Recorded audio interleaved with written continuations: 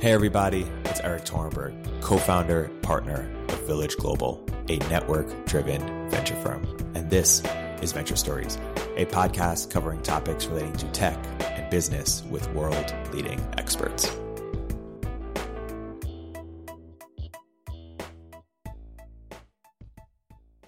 Hey everybody, welcome to another episode of Venture Stories by Village Global. I'm here today with two very special guests, Kelly Chen, a partner at DCVC, investing in early stage deep tech, and Kane Shea, a investor at Root VC focused on industrial automation, previously at RE. Kane, Kelly, welcome to the podcast. Thank you. Thanks for having us. Okay, first, what in tarnation is industrial automation?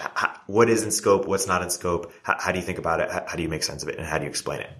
Right. People often think about robotics in a factory when they're thinking of industrial automation, which of course is a widely accepted example. I think of industrial automation as anything that comes from a fundamental population shift and optimizing labor shortfalls. So an easy example here would be autonomous driving. And a not so obvious example, and something that I think about a lot, would be elder care. We're seeing baby boomers reach the age of over 80, and we'll also see in the next decade, the portion of the population of a caregiving age to these baby boomers will drop by half. So that means we need something, technology or otherwise, to make up for the physical and the social needs of caregiving that won't be available to these boomers. So in fact, caregiving will be one of the highest growth occupations in the US in the next 5 to 10 years. And I think anything that supplements that human labor on a large scale on this front counts as industrial automation. And I want to second Kelly's disambiguation of industrial automation from robotics. I'll be honest, actually, that was originally my topic, but our friends at Lux and General Catalyst took that topic from me. So I searched around a bit, and I think the important thing for me is that industrial automation is fundamentally the closing of open loops in industrial processes such that we can now apply a lot of computational techniques and optimize those processes.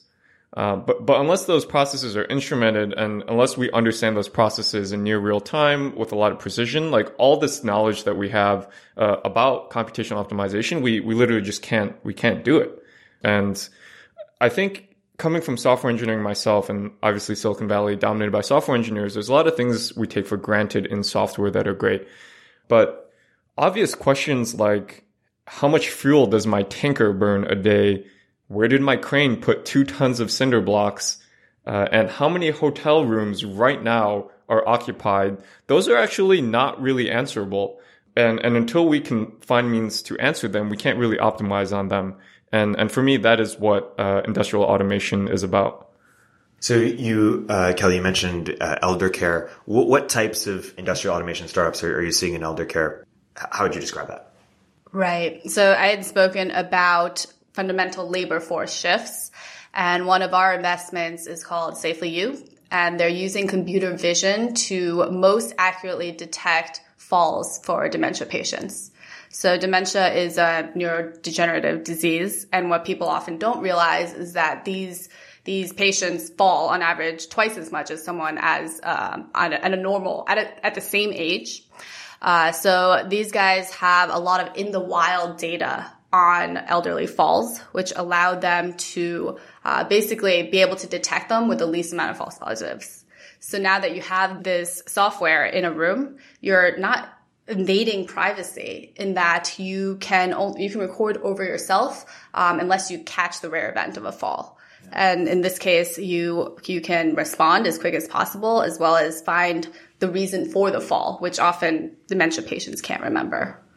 Zooming out, we're going to get into the past, present, and the future. But first, I want to ask, how would you sort of create a market map, or how would you slice up, for our audience, just the space in terms of how people think about the different types of companies that would fall within industrial automation? Right. I think the space is huge, right? You have anything from your whole manufacturing processes to all of logistics, which starts from your picking and packing and sorting to transporting onto trucks to long haul trucking to last mile delivery.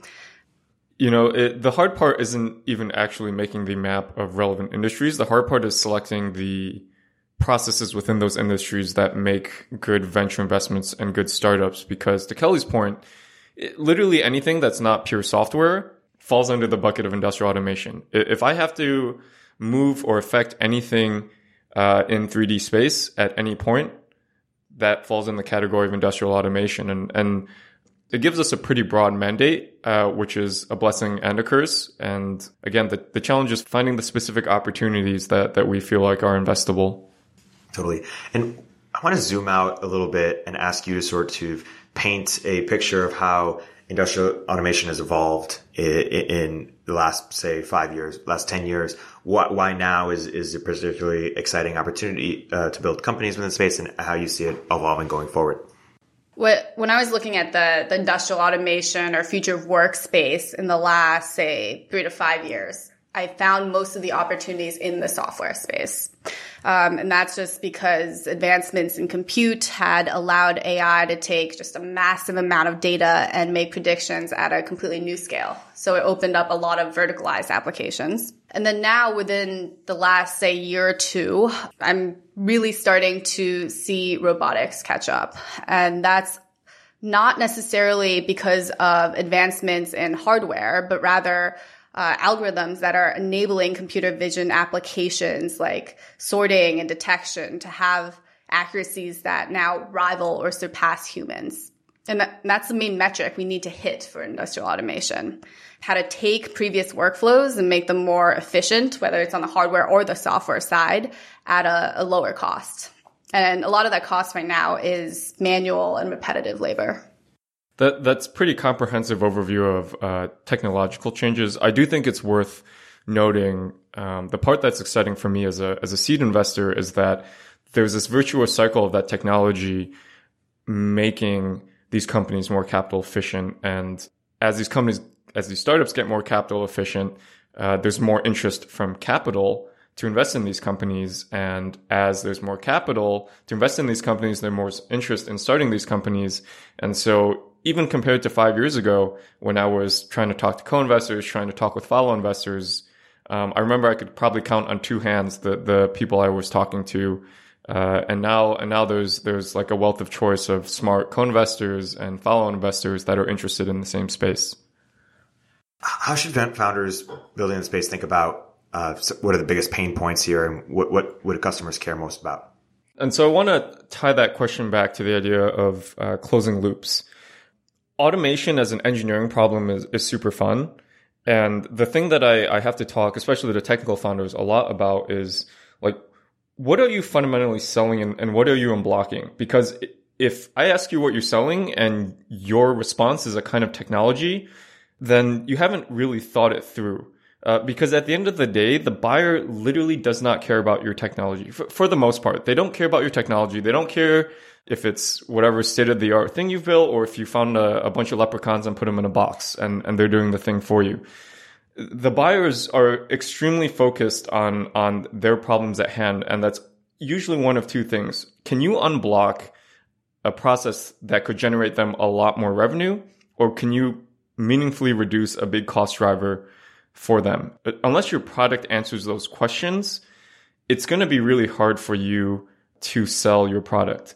And bringing it back to the concept of a closed loop thing, the thing that we see a lot is sophisticated operators actually intuitively understand that their processes are inefficient and they're leaving a lot of money on that table. And what's challenging is measuring that with more precision doesn't actually solve the fundamental problem. And the example I come back to is if you think about fitness trackers for individuals, like I already know that I'm lazy and I'm probably going to die early. The tracker telling me that with more precision doesn't solve my fundamental problem and leads to churn. And so the product not only has to address a fundamental problem with either revenue or cost, but to the extent that it can, it has to close that loop and automate as much as possible. Just adding sensing is rarely sticky enough to be compelling. Right. And related to biggest pain points, a question that I get asked a lot is, isn't automation taking human jobs? And the reality is most of the companies in the automation space that are successful are focused on the biggest labor pain points, as in the jobs that have the highest turnover as well as the highest shortages in labor. If you look at the trucking industry, annual turnover for drivers is often over 100%. And there's about a 50,000 driver shortage in the US alone. So it's a job with long hours, long time away from your family, and pretty low pay. And it's also the reason that we made an investment in this space, because these labor pain points for trucking companies arise from the grueling nature of the trucking job. And we feel technology has finally gotten to a point where automation is not only feasible, but it makes a ton of economic sense. So we think this is the future of trucking. What do startups typically get wrong when they build in the space? What sort of examples can they learn from, or what are nuances or things to think about when building or investing in industrial automation? I think, and this is something I'm guilty of as well, I think a lot of people coming from strong technology backgrounds, exploring opportunities in industrial automation, kind of go in assuming that there's a rational set of incentives among all parties. And that's rarely the case. And the first thing that you have to do, that you have to very explicitly do in a disciplined way, is figure out who actually benefits from what you are attempting to do. And there's actually a story here within our portfolio that I'm going to obfuscate a little bit because we still work closely with a lot of the parties here, but there's these really big pieces of equipment that I guarantee every listener here has been negatively impacted by at some point in their lives. And what one of our companies does is that they integrate a little bit of hardware and a lot of sophisticated software to make that piece of equipment extremely efficient, right? It closes the loop, and it removes a lot of downstream costs. So naturally, of course, the operator would want this. In this case, it turns out that the operators actually make money renting this equipment, and their best scenario is an extremely low efficiency process that gives them more rental days and reduces the actual usage, because then they don't have to maintain the systems as much. They make money on breakage. And it turns out that if you went and tried to sell your amazing system to these operators, like, they sandbag you, they accidentally leave your system unplugged, and from an engineering perspective, it's crazy. But once you realize what the divergent incentives are, it fundamentally changes what your product and sales process has to be. In this case, we actually found out a kind of roundabout way to sell the same system into the institution that contracts these operators. And that turned out to be not an engineering breakthrough, but a very specific business breakthrough that came from understanding what the incentives in the system were. On our side, we like to meet technical teams early, often when they're just spinning out of academic labs. And there's nothing wrong with early, but often I see research projects or solutions in search of a problem, just any problem to solve. So I've seen some really impressive robotics with no commercial value, or just revolutionary technical discoveries or innovative patents with no real go-to-market plan. And then on the other hand, I've also seen technical founders with no experience in a vertical who just dive in and try to understand the biggest customer or industry pain points and just start tackling them one by one. And I like that approach a lot more. Commercial ability and unit economics should really drive these industry transformations. So I believe if you understand a problem space and costs and your solution is better, then you have a business there.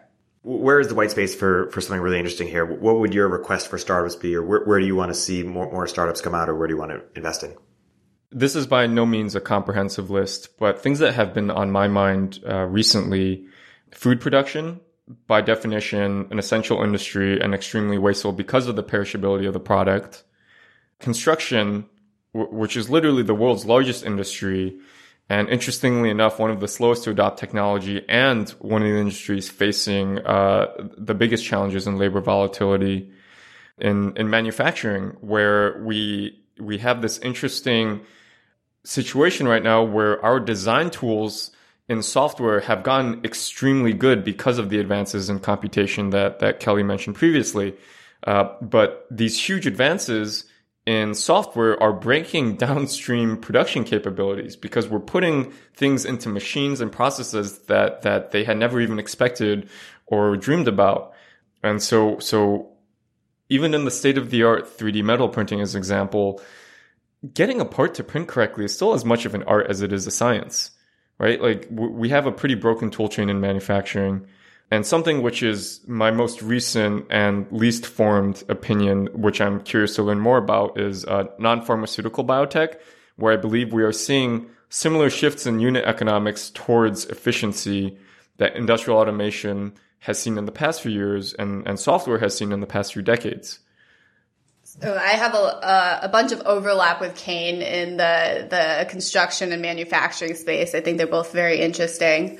I've also been spending a lot of time in the grocery and retail fulfillment spaces. Grocers have been just a lot more keen on trying out new technology recently, a lot spurred on by the competition from Amazon Go and Prime Now delivery. And it makes sense why they feel threatened now.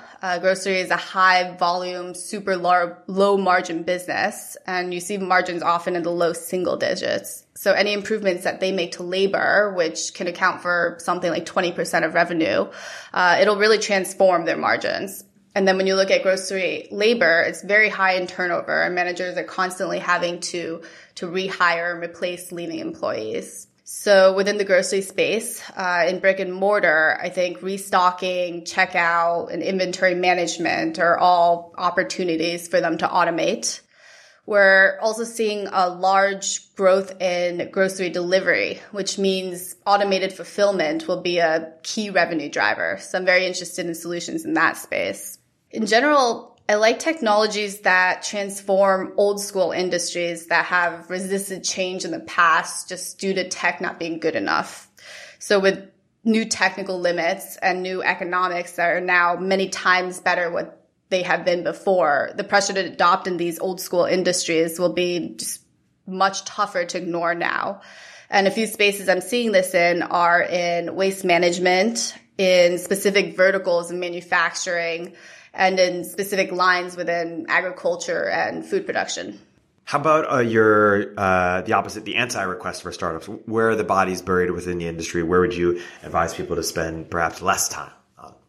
Low payload, low range drone delivery is one that I see very often, and it's a tough one. It's a space that suffers from lots of regulations. It's small in scope, and it's really tough to be dispensable, which is why we probably are seeing so many of these kinds of companies. I also think we'll see some consolidation in the eVTOL space, in the many LiDAR competitors that are coming out with different sensor fusion solutions, in components for autonomous OEMs.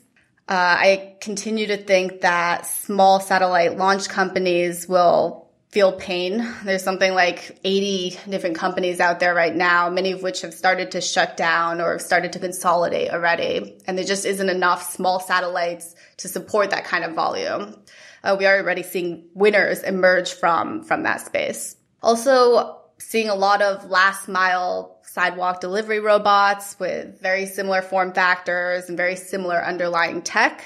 And in general, I see a number of robotic solutions that are just too expensive and complex to be near-term economical, even if BOM came down massively. Kelly's statement about robots remind me of a joke that goes around the office a lot, which is if it works, it's a machine. If it doesn't, it's a robot.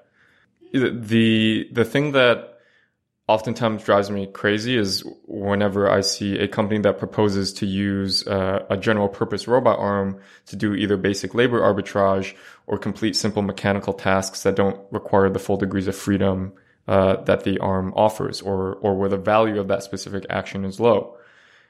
I do think that as a result of a lot of technologies becoming cheaper or more commoditized, people are throwing a lot of technology at ideas or products and seeing what sticks.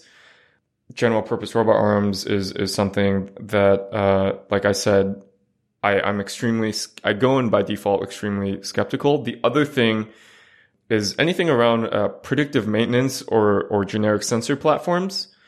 And to be clear, I'm not saying that there isn't going to be a big company that breaks out here. And in fact, I would bet that there is. It's just that this is where a lot of bodies are buried, because that happens to be kind of the easiest thing to sell, because it doesn't force you to consider the value of those end solutions. Now, if you arrive at building a sensor platform because you've clearly thought through there's actually no extremely high value end solution that I could be selling in a more capital efficient way. Therefore, I should offer this as a platform. That's fine. I just see, or my sense is that I see a lot of people that kind of go in building these platforms because they can without necessarily thinking through what those applications or where that value comes from in the way that I talked about before. Let's talk about some of the spaces where you said you're excited and go a bit deeper. You mentioned construction, Kane, and you mentioned also food production. Talk about subspaces with like where within those two spaces are you excited? What types of things you're looking to see? Yeah. So look, if I had a very specific idea that I thought was amazing, I would be a lot wealthier than I am now. But I can explain my framework a little bit, which is when I think about companies that propose or sell industrial automation, what I very specifically look for is the generation of value beyond the arbitrage of the labor being replaced. And what I mean by that is the system isn't just doing what the human did, but cheaper. They are either unblocking a way for that system to generate a lot more revenue or unblocking a big chunk of cost in that system so that the lower cost can be passed through and generate more revenue as a result. Now, the way to think about that is what are the things that you can do with the robot that were previously impossible to do? And so an example recently on my mind is in harvest automation. A lot of labor shortages in fruit harvest has kind of led it to be a natural place where people are thinking about deploying automation. Now, if you go in and say, hey, I built this thing, it does your harvesting for you. Great. You've kind of anchored yourself at seasonal labor costs. Harvest automation should be pitching off the top of my head, the ability to grow denser because of the automation, which basically instantly increases your revenue per acre. You should be pitching how you can do high resolution supply forecasting, which decreases the amount of money left on the table because best guess market making and distribution really screws a lot of cash crop growers. And you should be thinking about all the ways that you're unlocking value besides just being a faster version of what you're replacing. That's really what I challenge founders to pitch. Frankly, in a lot of good companies we've seen, the value of the individual or the person doing that work is de minimis compared to the value unlocked. So much so to the extent that a really good industrial automation system doesn't have to replace the person there. In fact, they might justify increasing headcount because it's just leverage on the person. If the GC and Lux team didn't steal the episode on robotics, what would we have talked about in that episode that we're not necessarily talking about here? Like, how do you think about the relationship between robotics and industrial automation? And what else would we have discussed? Yeah, so robotics is a charged word for me because I think it has a lot of connotations. People think about anthropomorphic robots, or at least they think about industrial arms. Robotics is it's one of those things where you know it when you see it. But in general, I always challenge founders to think about if they were to front load some of the NRE or non-recurring engineering costs, could they build a system that is significantly cheaper and more robust than going straight to the robot, right? And in a lot of applications, going straight to the robot is like in software, if I spun up the largest AWS instance to run a simple query, right? Like, yeah, it does it, but that's not particularly like efficient. And so I think people being disciplined about industrial automation, or in this case, robotics, treat the general purpose robot as a tool of last resort. And I'm always curious to see what people thought about doing and conclude before they concluded that the robot was the right choice. And Kelly, you talked about the grocery and retail fulfillment space where we are excited about. What types of startups are you excited about there? What are you seeing or what are you looking for there? Right. So I looked all over in the grocery space, anywhere from supply chain, managing inventory, to your checker lists, kind of Amazon Go models, all the way to robotic fulfillment systems. You're seeing some of the large companies here kind of out of maybe FOMO, pilot a number of different startup solutions in the same space, because a lot of these solutions look very similar. So sometimes when you're meeting with one company and then another company in the same space, they're very excited about like, oh, we have this really big pilot customer. And then you realize that it's the same customer across a lot of these companies. So we are seeing the large players start to really think about adopting this technology. A lot of it is just challenging right now in terms of differentiating the tech. So I would say that's one of the biggest challenges in the grocery space. But I do think that groceries as we know it now will be pretty transformed in the next 5 to 10 years. So how does my grocery experience look in 5 to 10 years? Is it the Amazon Go model? How am I buying groceries? How are we buying groceries? How does that take? Right. I think it will be mostly online. So right now we're seeing something like 2 to 3% of all grocery sales are online. And I think now with automating fulfillment, as well as all of these new last mile delivery options for you, like DoorDash and Nuro just raised a ton of money. Going from automated fulfillment to last mile delivery, it'll just be very streamlined, very easy, and people buy groceries on a very repetitive basis. Like they'll usually get the same exact groceries every time, so they don't need to go to the store to replace the groceries. So I think it'll be very regular and mostly delivery based. So there's something I think about a lot there.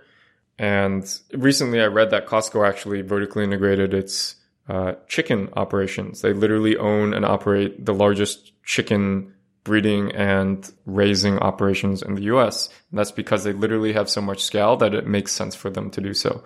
And I can imagine companies like Amazon or some of the tech unicorns in food delivery or in food production eventually reach some scale where it makes sense for them to vertically integrate. And these are companies that have the technical sophistication to implement a lot of industrial automation with certainly the cash incentives to do so. And I think the crazy thing, thinking about what Kelly said, is that we're not only going to see all these products and technologies available to the end consumer, the way that we've abstracted away businesses, like here's your grocery store, here are your farms, here are your delivery people, like those boundaries are going to blur and possibly fundamentally reshuffle as companies reach certain scale with, again, closed loop processes that allow them to make really, really big optimizations. One thing we touched on earlier is how automation will affect jobs. Can you unpack a little bit about how you see that playing out? Who will feel the impact and how is it going to shake out in the next 5 to 10 years? I think the next 5 to 10 years will be extremely transformative within industrial automation. I think we're going to achieve self-driving, maybe during that time. I think in warehouses and factories, most of the heavy manual labor, as in the lifting, the sorting, and the repetitive manual tasks will be replaced by robotics. And that's something we're already starting to see. I think food preparation at chain restaurants, I mentioned grocery checkout, fulfillment, and various aspects around delivery. I think that'll all be automated. We're going to have increased visibility in our supply chains. They'll increasingly become demand chains. So there will certainly be an impact on these types of jobs. And if you think about Uber and Lyft, they haven't made it easy for taxi drivers in that most had to switch and adopt the new tech-driven driving market. And back in the day, the Industrial Revolution wasn't an easy change on the labor force either, but most people agree that it was a necessary jump. So I think with the fundamental technological shift that we're going to see in the next 5 to 10 years, there will be a good deal of disruption, but it's necessary if we want to advance as a society. I think it's also important starting now that we do focus on both re-education of the labor force as well as education for the next generation. Soft skills, negotiations, as well as technical understanding will become increasingly important as we phase out some of these hard, repetitive manual labor industries. I know Kelly has a strong background in finance and macroeconomics. I don't actually have that background, and I actually think the idea of quote unquote necessary is it's pretty philosophical for me. I think about it a lot more bluntly, which is necessary or not, it's inevitable. I've been watching this show on Netflix, which is excellent, called Peaky Blinders, which is about early 20th century Britain. And it starts in like World War I and it ends towards like pre-World War II. And interestingly, through the shows and the seasons, you see how technology changes in their lives. And I learned there was literally a job called a knocker up. And it's not as dirty as it sounds. It's just before there were alarm clocks or affordable watches, you would pay someone to come knock on your window when you had to go to work. Obviously, that job was obviated. On the other hand, I don't think that job should have been preserved, but people will face real struggles in labor markets. And I wish I had the perfect solution here, but I don't. And what I can hope to do is remain empathetic to these struggles, and aim to fully understand the consequences of what we're working on, and hope that we're aiming for automation that generates wealth and raises the floor for as many people as possible, given the inevitability.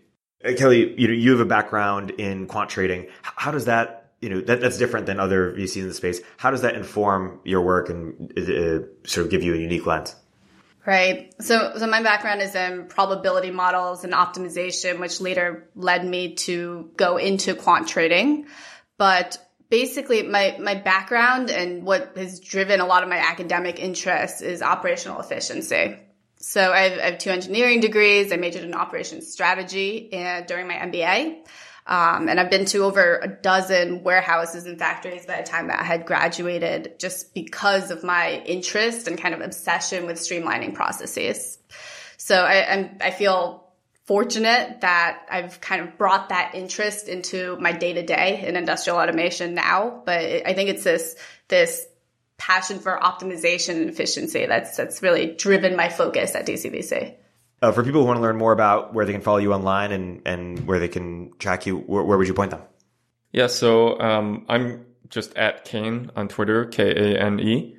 And if you're interested in industrial automation, I run an account called Machine Picks, Picks with an X, which just posts daily content on cool machines and industrial systems. And my email is my first name @root.vc. And I recently finally started my Twitter journey, unlike Kane, who's been a long-term expert here. You can find me at Kaychen22. That's Kaychen 22. If you're working on an early stage company in the industrial space or in the future of workspace, I'd love to chat. And if you have any dissenting opinions, I love to hear them. So feel free to reach out. And make sure to just search Kane and Ron Swanson. Just kidding. Thank you so much. It's been a great episode.